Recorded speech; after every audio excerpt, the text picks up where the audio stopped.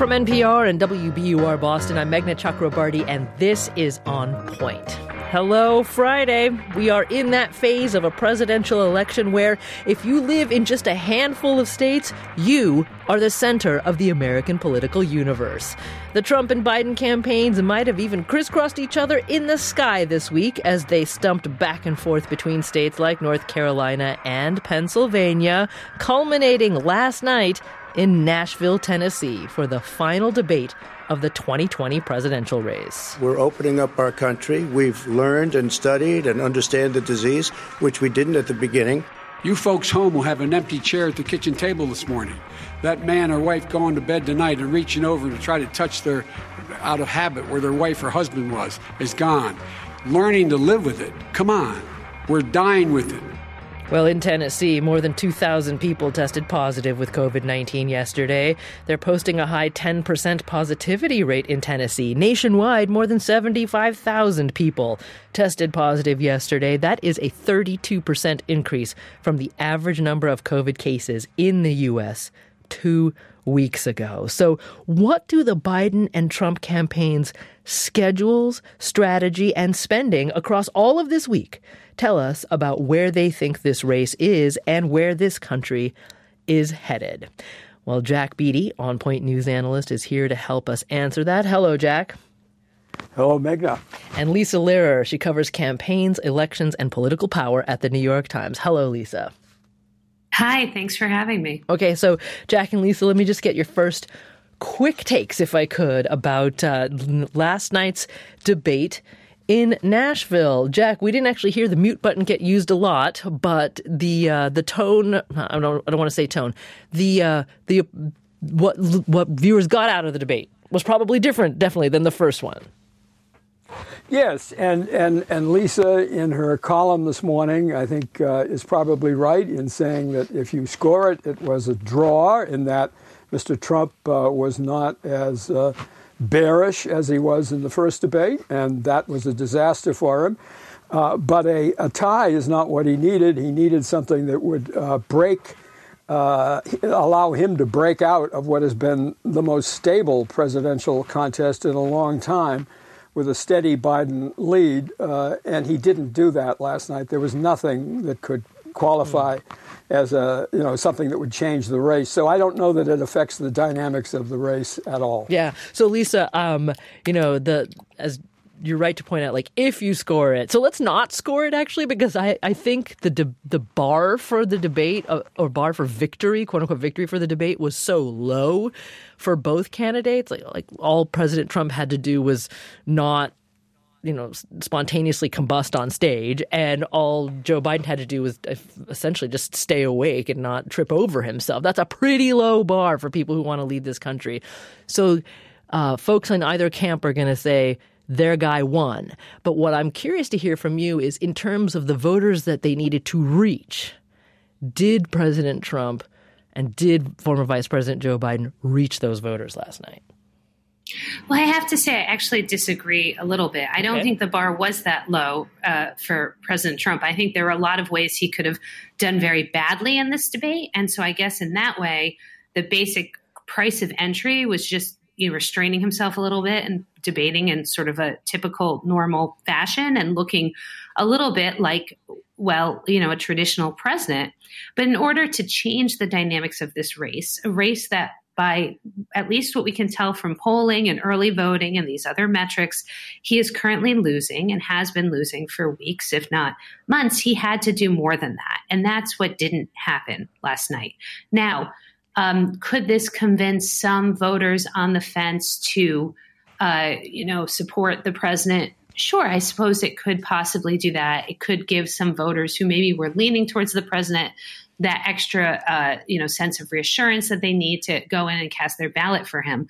But right now, at least from what we can tell in early voting, the president needs a really big wave of Republican voters to come out on election day. So this isn't about, necessarily swaying a couple voters here or there. I think the president needed to change the dynamics of this race in a pretty significant way. And it does not feel at all that he did that last night. So we're going to talk a lot about how the candidates and the campaigns over the course of the week have been talking about the economy and about the pandemic. But I want to focus in for a moment on one of the more revealing parts of last night's debate, because we did actually hear substantive policy differences, which we did not hear at all in the first debate between Trump and Biden. For example, on immigration, Kristen Welker of ABC, and props to her, NBC, she did a great job last night. She asked President Trump about reports that his administration cannot locate parents of more than 500 children who were separated from their families at the U.S. border. And President Trump, here's how he answered. And it was a picture of these horrible cages, and they said, look at these cages. President Trump built them. And then it was determined they were built in 2014. That was him. Do you have a plan to reunite the kids? Yes, we're working on it we're trying very hard. So President Trump there referring to the quote-unquote cages, which were constructed during the Obama administration. They built those facilities to hold migrants who were crossing the border without documentation. The family separation policy, though, however, was exclusively put into place by the Trump administration when they criminalized those border crossings and therefore separated parents from their children. Now, here's how former Vice President Biden reacted. Parents were ripped, their kids were ripped from their arms and separated. And now they cannot find over 500 sets of those parents, and those kids are alone. Nowhere to go. Nowhere to go. It's criminal. It's criminal. Jack, your thoughts about that? It's criminal, what happened. And the president's comment that we're doing all we can or we're helping find them. According to the ACLU, there was an interview on the PBS NewsHour with one of their principals the other day.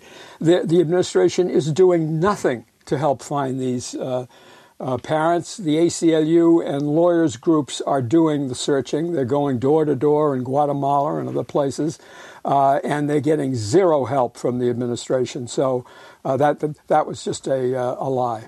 Well, Lisa, of course, immigration was one of those things that truly excited the president's base in 2016. Is the way he talked about it last night going to have the same effect this time around? Well, look, this is an issue that's been really wrenching for the conscience of the nation. And I think those kids are deeply sympathetic figures. It's hard to not feel compassion for small children ripped from their parents. So, it was another example of the president failing to show a sense of empathy, something that's always been a bit of a weakness for him, but I think has become more pronounced as the country deals with this deadly pandemic, and also his inability to really present an affirmative vision for what he would do going forward. I mean, when asked about his plan to fix this situation, he sort of said, well, there's a plan, and brushed past any details that may or may not exist there. The other interesting part of that exchange that I just want to quickly point out was that when Joe Biden was pressed on the Obama administration immigration policy, which included some very high levels of deportation, he did something that we just really haven't seen from him throughout this entire campaign, including the very long primary period, which is that he drew a little tiny sliver of light between himself and former President Obama. And I thought that was a really interesting and notable moment. He said basically that during the Obama administration, he was the vice president, not the president, implying that he would have maybe taken a different policy on immigration. And I think what that really reflects is not some great rift between Obama and Biden, but just how far the Democratic Party has moved on the issue of immigration. As their coalition has become just more and more diverse every passing election cycle. Yeah, good point, because he talked about how they couldn't get comprehensive immigration reform done in the Obama administration. Of course, that was one of the points at which, or over multiple times last night, Trump really pounced on Biden with the "you couldn't get anything done over 47 years" line. But let's focus now on the big issue, which Kristen Welker opened with last night, and that, of course, is the pandemic. And here's a moment where President Trump talked about a couple of key states in this election in one of his responses to managing the COVID-19 pandemic. You look at Pennsylvania, North Carolina, Democrats all, they're shut down so tight, and they're dying. They're dying. And he supports all these people. All he talks about is shutdowns. And here's how former Vice President Biden responded. What I would say is I'm going to shut down the virus, not the country.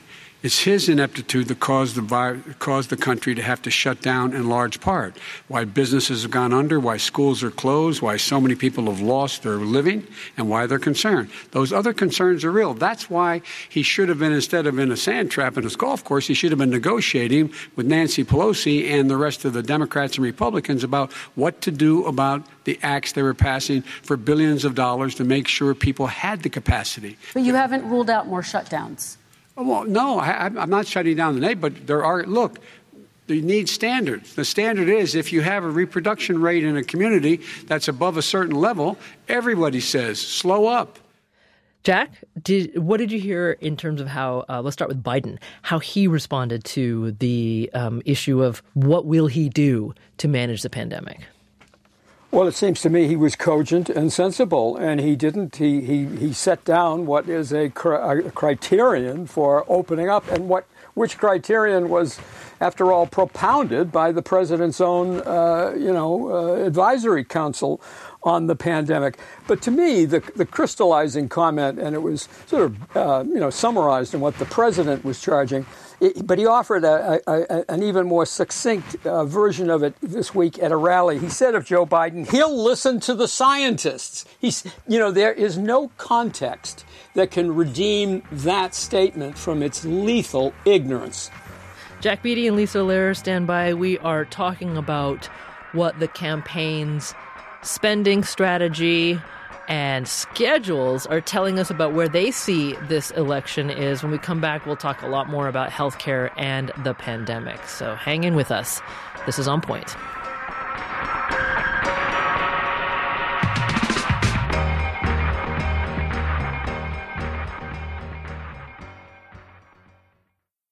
Support for the On Point podcast comes from Indeed. We're driven by the search for better, but when it comes to hiring, the best way to search for a candidate isn't to search at all. Don't search, match with Indeed. Ditch the busy work and use Indeed for scheduling, screening, and messaging so you can connect with candidates faster. And listeners will get a $75 sponsored job credit to get your jobs more visibility at Indeed.com/onpoint. That's Indeed.com/onpoint. Terms and conditions apply. Need to hire? You need Indeed. Support for On Point comes from BetterHelp. If you had an extra hour in the day, how would you use it? BetterHelp Online Therapy can help you figure out what's most important to you so you can prioritize it. Learn to make time for what makes you happy. Just fill out a brief questionnaire to get matched with a licensed therapist. And switch therapists anytime for no additional charge. Visit BetterHelp.com/onpoint today to get 10% off your first month. This is On Point. I'm Meghna Chakrabarty. Welcome to Friday, everyone. You made it. We are talking this week about how the campaigns, what they spent, where they went, and what their strategies are, what that tells us about where the Trump and Biden campaigns think this election is now, with just a week and a half to go until the end of voting, and what that means their visions for the country are as they move forward. I'm joined today by Lisa Lerer. She's a reporter at the New York Times covering campaigns, elections, and political power. She writes the On Politics with Lisa Lerer newsletter. Jack Beatty is with us as well. He's On Point news analyst. And now I want to bring into the conversation Julie Rovner. She's chief Washington correspondent for Kaiser Health News and host of Kaiser's What the Health podcast. Julie, welcome to On Point. Thank you for having me. So, obviously because of the pandemic, but also because healthcare is such a profound issue in America, we actually heard Joe Biden in the debate in Nashville last night say, don't call it Obamacare, call what he wants to do Biden care. What'd you think of that? I think it's actually pretty true. He wants to expand the Affordable Care Act in a pretty major way. Things that the Obama administration would have liked to have gotten done in 2010 when the law passed, but couldn't get through the Senate, even with 60 Democratic votes. There were 3 or 4 moderates who just weren't buying what the liberals were selling. Perhaps now with such a push for Medicare for all, and Biden very carefully saying he is not for Medicare for all, but something more what looks moderate today, like a public option, a government plan that people could buy into if they wanted to, which seemed way too much like socialized medicine in 2010, might be more doable, although it, of course, depends on what the Senate looks like and what the House looks like. And how do you analyze how President Trump talked about his view for healthcare, because he definitely went to great lengths to discuss his distaste for the ACA and his hopes that it's taken down in the courts. But did you hear him articulate any specific plan beyond the promise that he has a plan for American healthcare? No, and this has been really infuriating for health policy reporters like me. If there is a plan, they have not shown it to us. We've also asked, is there a contingency plan if the court does what you're asking them to do and strikes down the entire Affordable Care Act? And they say, yeah, we have a plan, but no, we're not going to tell you what it is. And of course, not just President Trump, but Republicans in some of these key Senate races keep saying, oh, we will protect people with pre-existing conditions, but they have not shown how they would do that either. So they're trying to sort of build on, the popular pieces of the Affordable Care Act, while in fact trying to get the entire thing thrown out. Right. So Julie, I know that you're a health policy reporter, not a campaign reporter. But I'm going to ask you to stretch a little into the sort of campaign reporting mindset, because as I talked with Jack and Lisa a little earlier, in terms of the debate last night, in these moments where we heard substantive differences between the two candidates, do you think, for example, in the president's case, did he reach the voters that he needed to reach on the issue of healthcare? It's hard to know. I mean, I think he's definitely trying to reassure his base that the people that the pieces of the Affordable Care Act, the pieces of healthcare that they like, will remain even if the law goes, which is definitely, yet to be seen. I think one of the things the president did that jumped out at me was he really did make this all very political, particularly on the coronavirus. He was saying he doesn't want to give money to Democratic states. I've been doing this for 35 years. I have never seen anyone say that, they don't want to give out money because it will go to members of the other party. There are certainly lots of formula fights about who should get how much. But the idea that he doesn't want to give money to help with COVID-19 because he doesn't believe that it should go to Democrats is a step beyond what I've seen before. Lisa, you want to jump in here?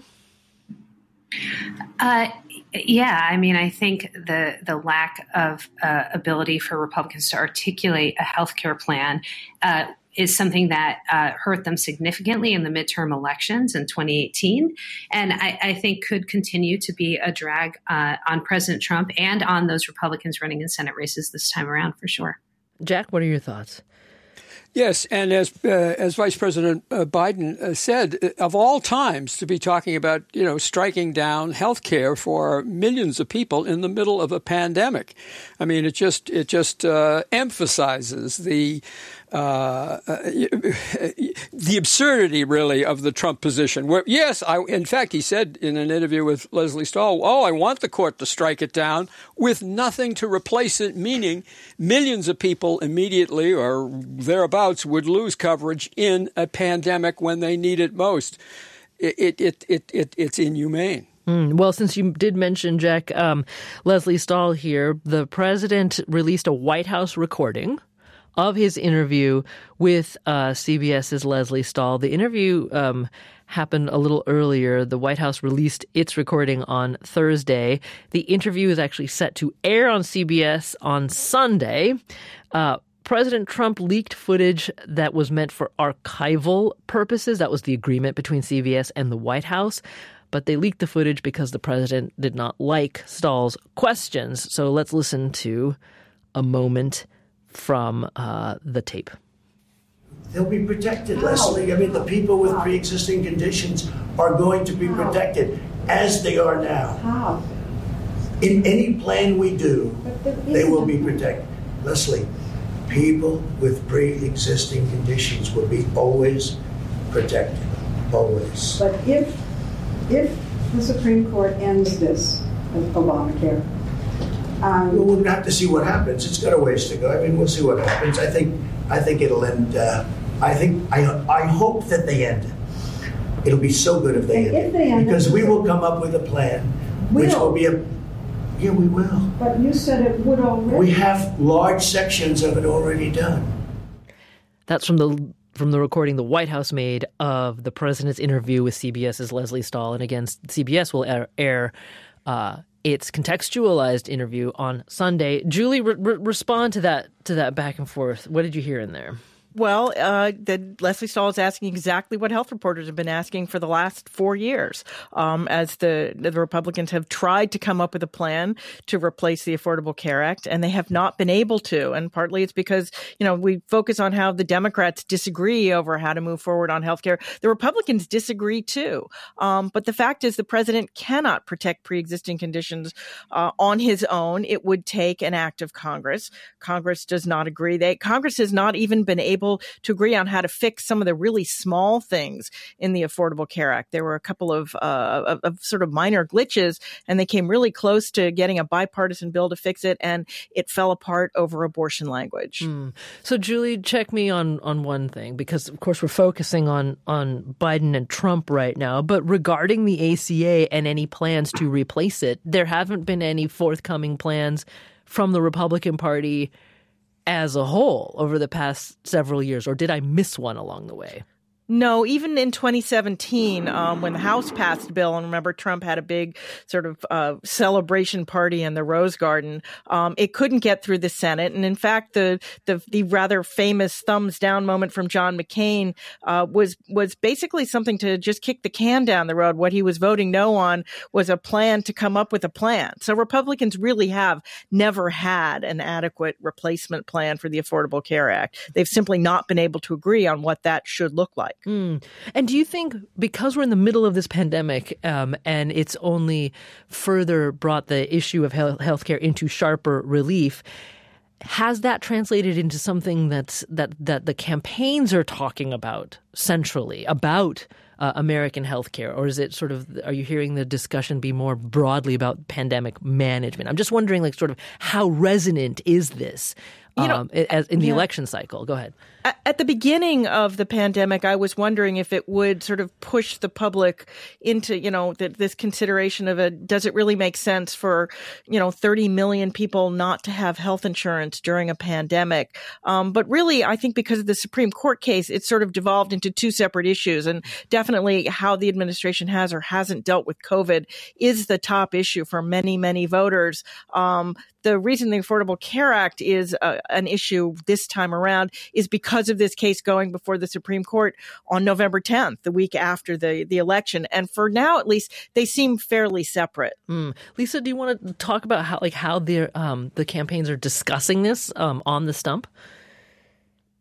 Well, look, Joe Biden's campaign is very eager to discuss this. The Democratic playbook in 2018 was to hammer home the message that Republicans would remove the popular provisions of the healthcare law, like covering people with pre-existing conditions, like allowing children to stay on their parents' plan until they're 25. And that was a playbook that worked pretty well for the Democratic Party. They won back, of course, control of the House.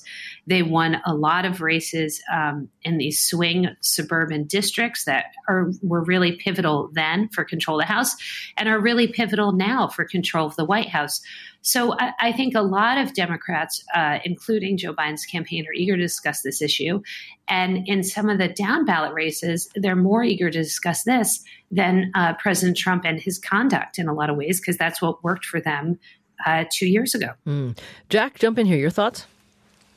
It's an impossible issue for the president and his party. 4 years, they haven't done it. And he keeps making promises. In an interview, I believe in August, with Chris Wallace, he said, in 2 weeks, I'm coming up with a bill that's going to, give everything on health care. We're going to have this solved. I'll have the bill. that was in August. The bill hasn't appeared. There's no evidence of it. The president just maunders, just really fills the air with words without any connection to any legislative or political reality. So let's talk a bit about how last night in the debate we had, the confluence of issues: COVID, healthcare, and the economy. Jack, is that your dog? No. No. Okay. Whoever's dog that is, welcome to On Point. But Julie, is that your dog? Yes, I think I'm getting a package delivered. That's okay. You know what? Look, we are all working under extraordinary circumstances in 2020. But I was talking about the confluence between COVID, healthcare, and the economy. And last night in the debate in Nashville, former Vice President Biden talked about his plan to bail out small businesses and raise the minimum wage. President Trump responded saying he did not think the Biden plan would work. We have to help our small businesses. How are you helping your small businesses when you're forcing wages? What's going to happen, and what's been proven to happen, is when you do that, these small businesses fire many of their employees. You said Not true.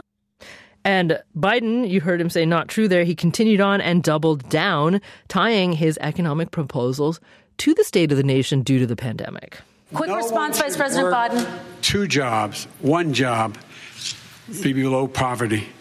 People are making $6, $7, $8 an hour. These first responders we all clap for as they come down the street because they've allowed us to make it. What's happening? They deserve a minimum wage of $15. Anything below that puts you below the poverty level. And there is no evidence that when you raise the minimum wage, businesses go out of business. That is simply not true.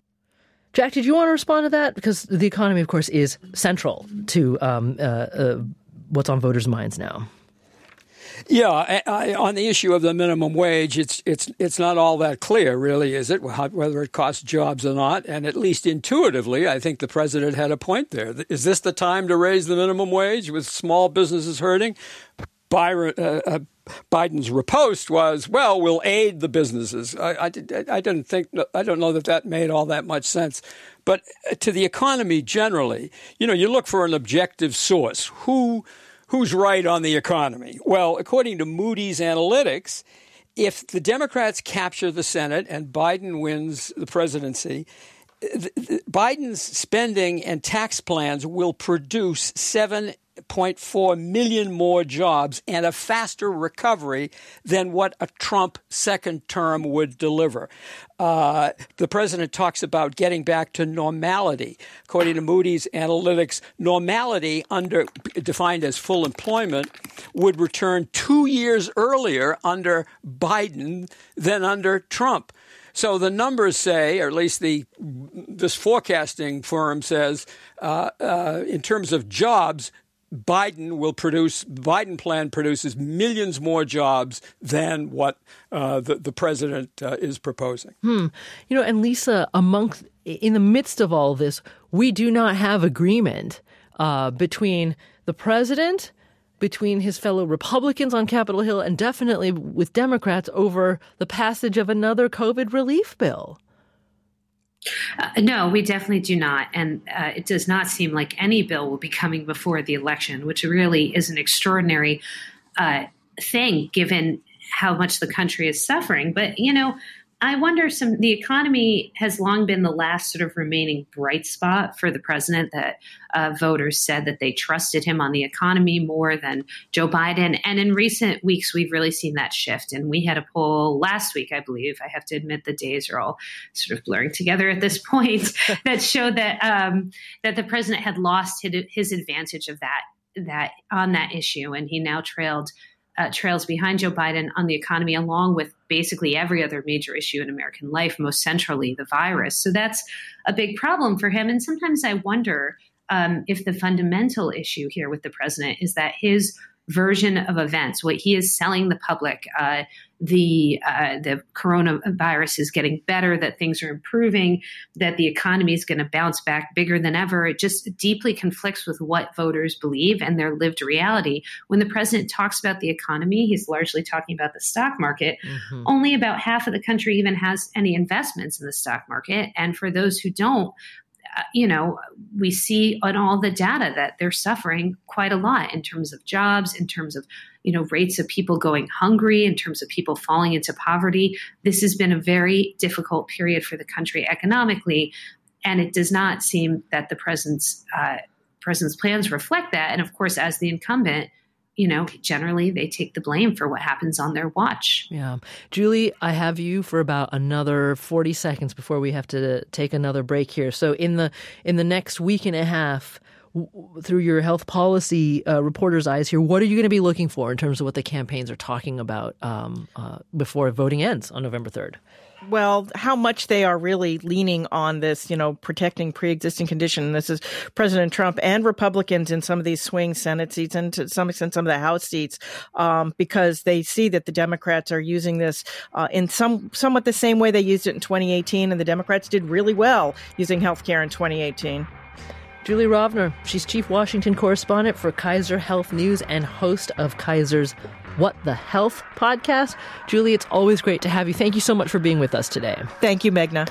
And Jack Beatty and Lisa Lerer stand by. We are talking about what the campaigns and where they've spent their money, where their schedules have taken them, what their strategies are, what that tells us about what you can expect in the last week and a half before November 3rd, and what the visions for that President Trump and former Vice President Biden have for the future of this country. We'll talk more when we come back. This is On Point.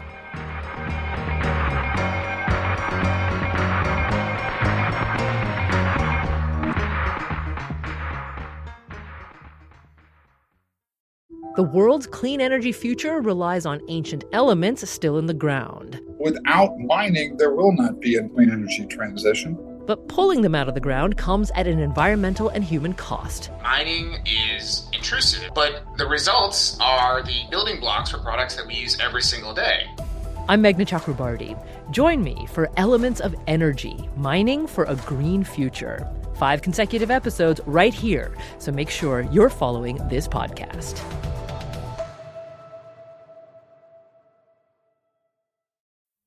This is On Point. I'm Meghna Chakrabarti. It's Friday, and we're joined today by Lisa Lerer, reporter for The New York Times. She covers campaigns, elections, and political power. Jack Beatty's also with us. He's On Point news analyst. And I want to play another moment from last night's presidential debate in Nashville, because unprompted, President Donald Trump brought up the fundraising gap between his campaign and Biden's campaign. You have raised a lot of money, tremendous amounts of money. And every time you raise money, deals are made, Joe. I could raise so much more money. As president and as somebody that knows most of those people, I could call the heads of Wall Street, the heads of every company in America. I would blow away every record, but I don't want to do that because it puts me in a bad position. I could blow away your records that, like you wouldn't believe. We don't need money. We have plenty of money. Lisa, why do you think the president did that? Well, look, the reality is that the president has far less money than he anticipated for the final stretch of the presidential election. And that's really forced his aides to make, some difficult choices. So I think some of it is some deflection that he knows he's losing the money race to Joe Biden. He's trying to make that look less of a sign that there's Democratic enthusiasm for this election and for defeating him, and more, to try to get it to play into his argument that he's not a conventional politician, that Joe Biden is politics as usual, and the president, even though he's the leader of the free world now, is still a political outsider. Is he still relying more on the magnetism of his rallies than where that fundraising could help where it could help him spend money? Well, he's definitely in a financial pinch. There's no question about that. It's a little hard to suss out how this is all going to play out because this has been such an extraordinary year. And of course, his campaign, while they have less to spend on advertising, and it is sort of shocking given how many years they spent, sort of his aides spent bragging about how good they were at fundraising, that they end up in this position.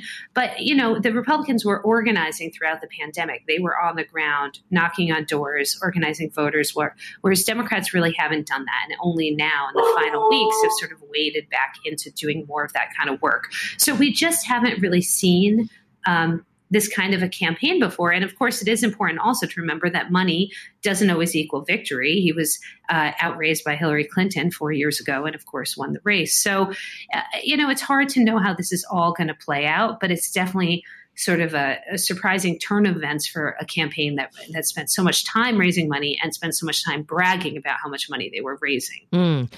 I just have to ask, Jack, is that your pup? No, that one's that's mine. yours, Lisa. Sorry, okay. guys. No, it's okay. It's quite all right. Look, the canines of America are also like, we need to just get through this. Yeah. I mean, I sort of figure dogs barking are better than screaming children, right? On the air.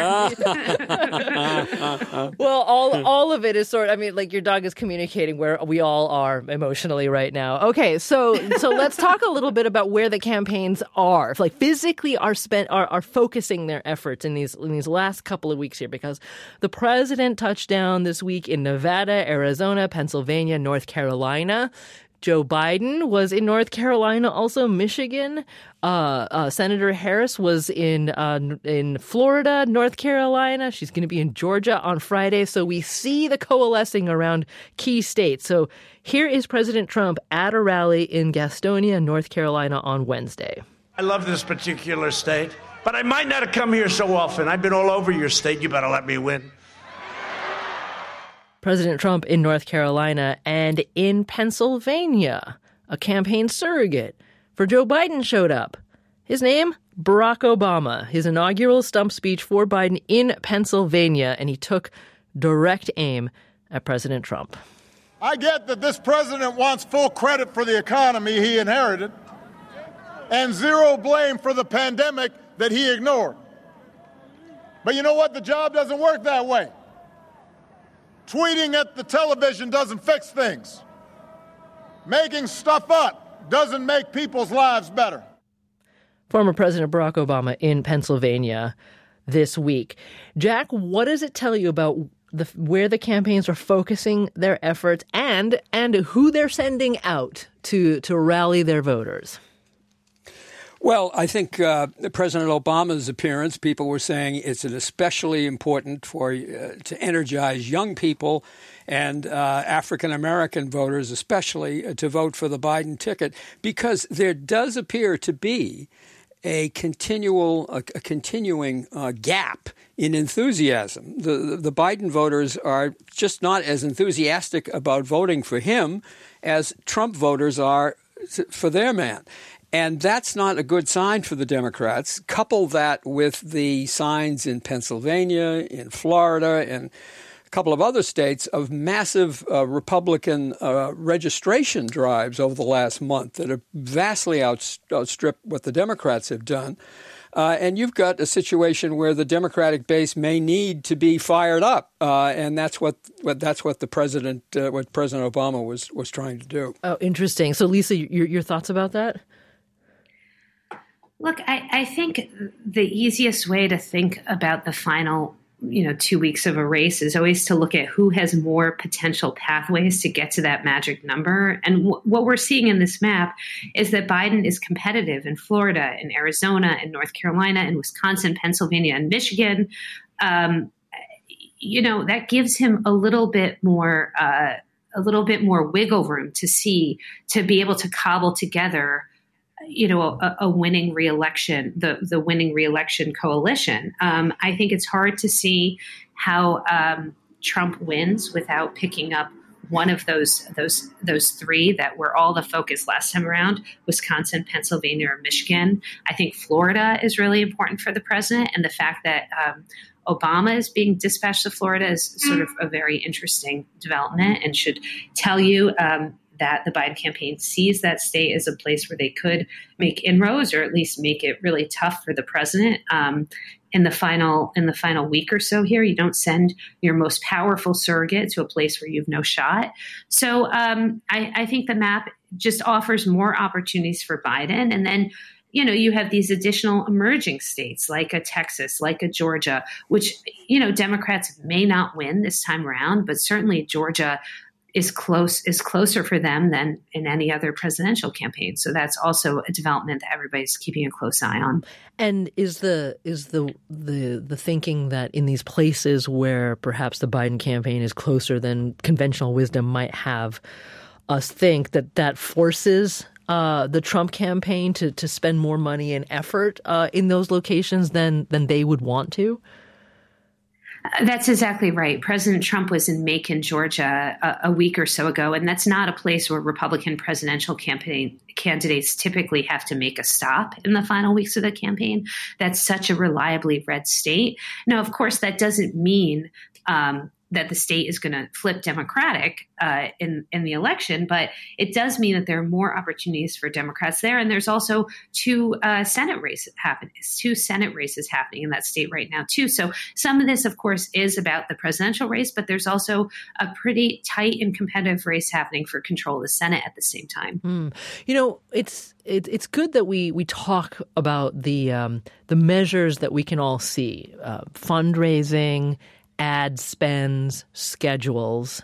We can all see those things. But I also wonder if there are factors that we can't so readily see that actually are important that we need to think about.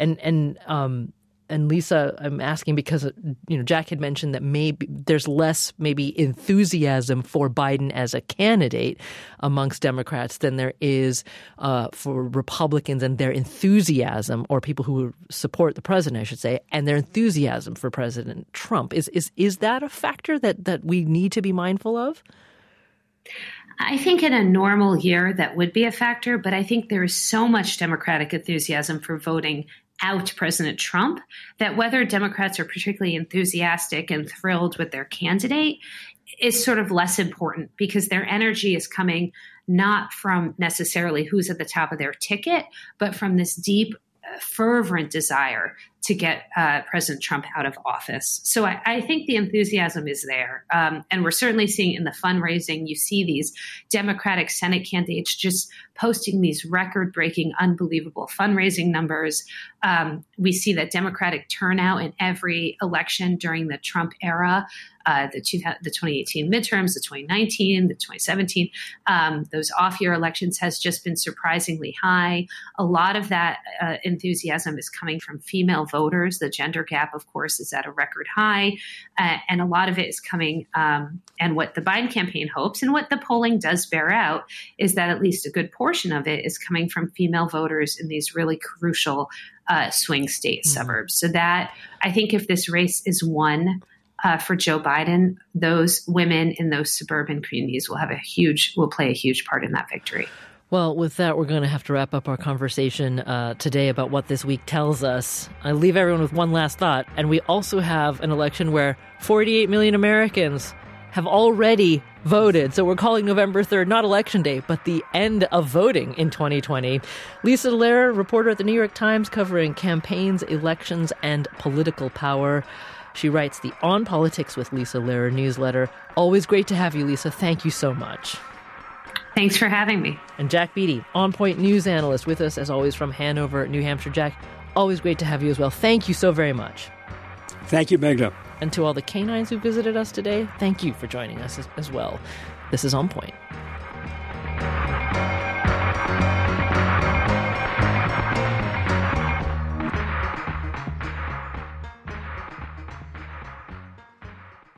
We want to end the week by stepping away from the din and rancor and to a place of remembrance and peace. David Petit used to take regular morning walks around Fresh Pond Reservoir in Cambridge, Massachusetts. David had cancer, and the walks brought him hope and peace. He wrote on his neighborhood website, "I am someone living with advanced cancer in the midst of active chemotherapy who has decided that I won't let this virus drive me into negativity. One way that I keep positive is to walk around Fresh Pond almost every day." Well, Dave died on September 13th.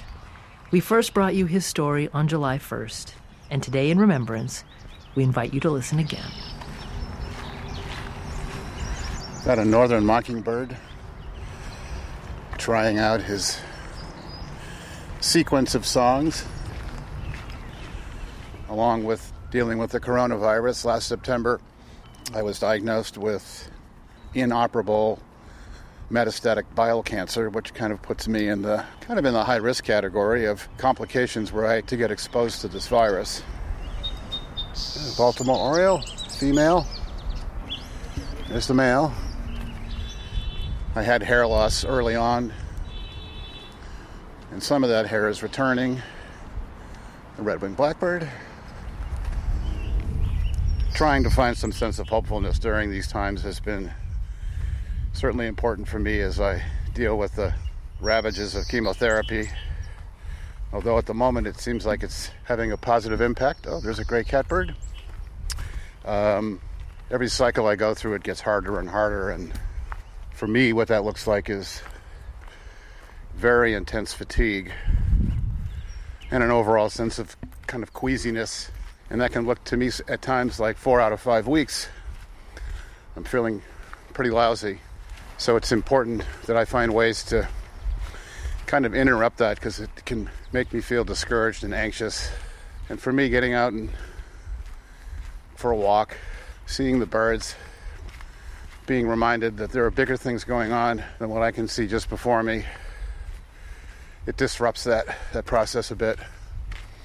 And I always feel better. Yellow warbler. Yellow warblers have this distinctive call that sounds to me like, sweet, sweet, you're so sweet. Pair of orioles calling.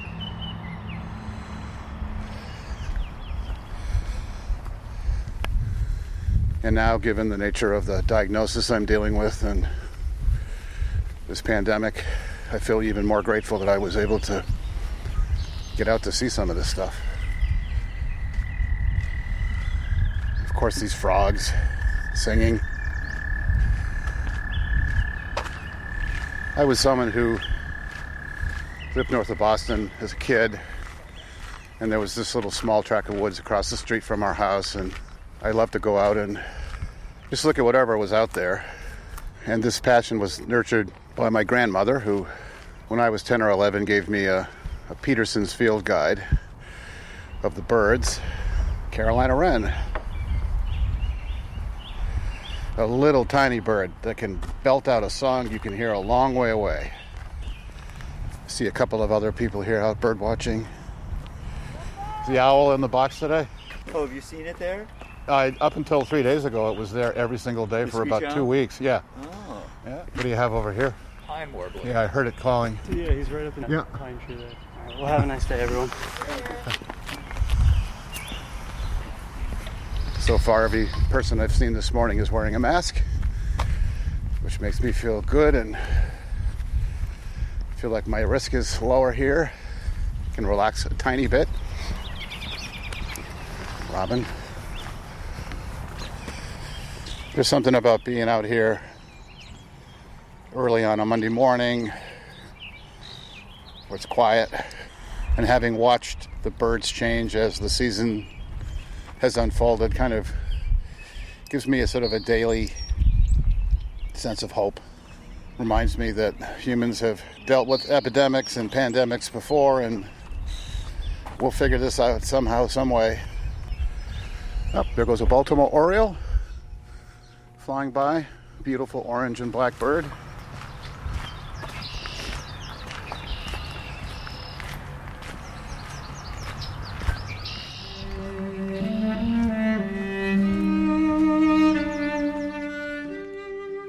David Petit.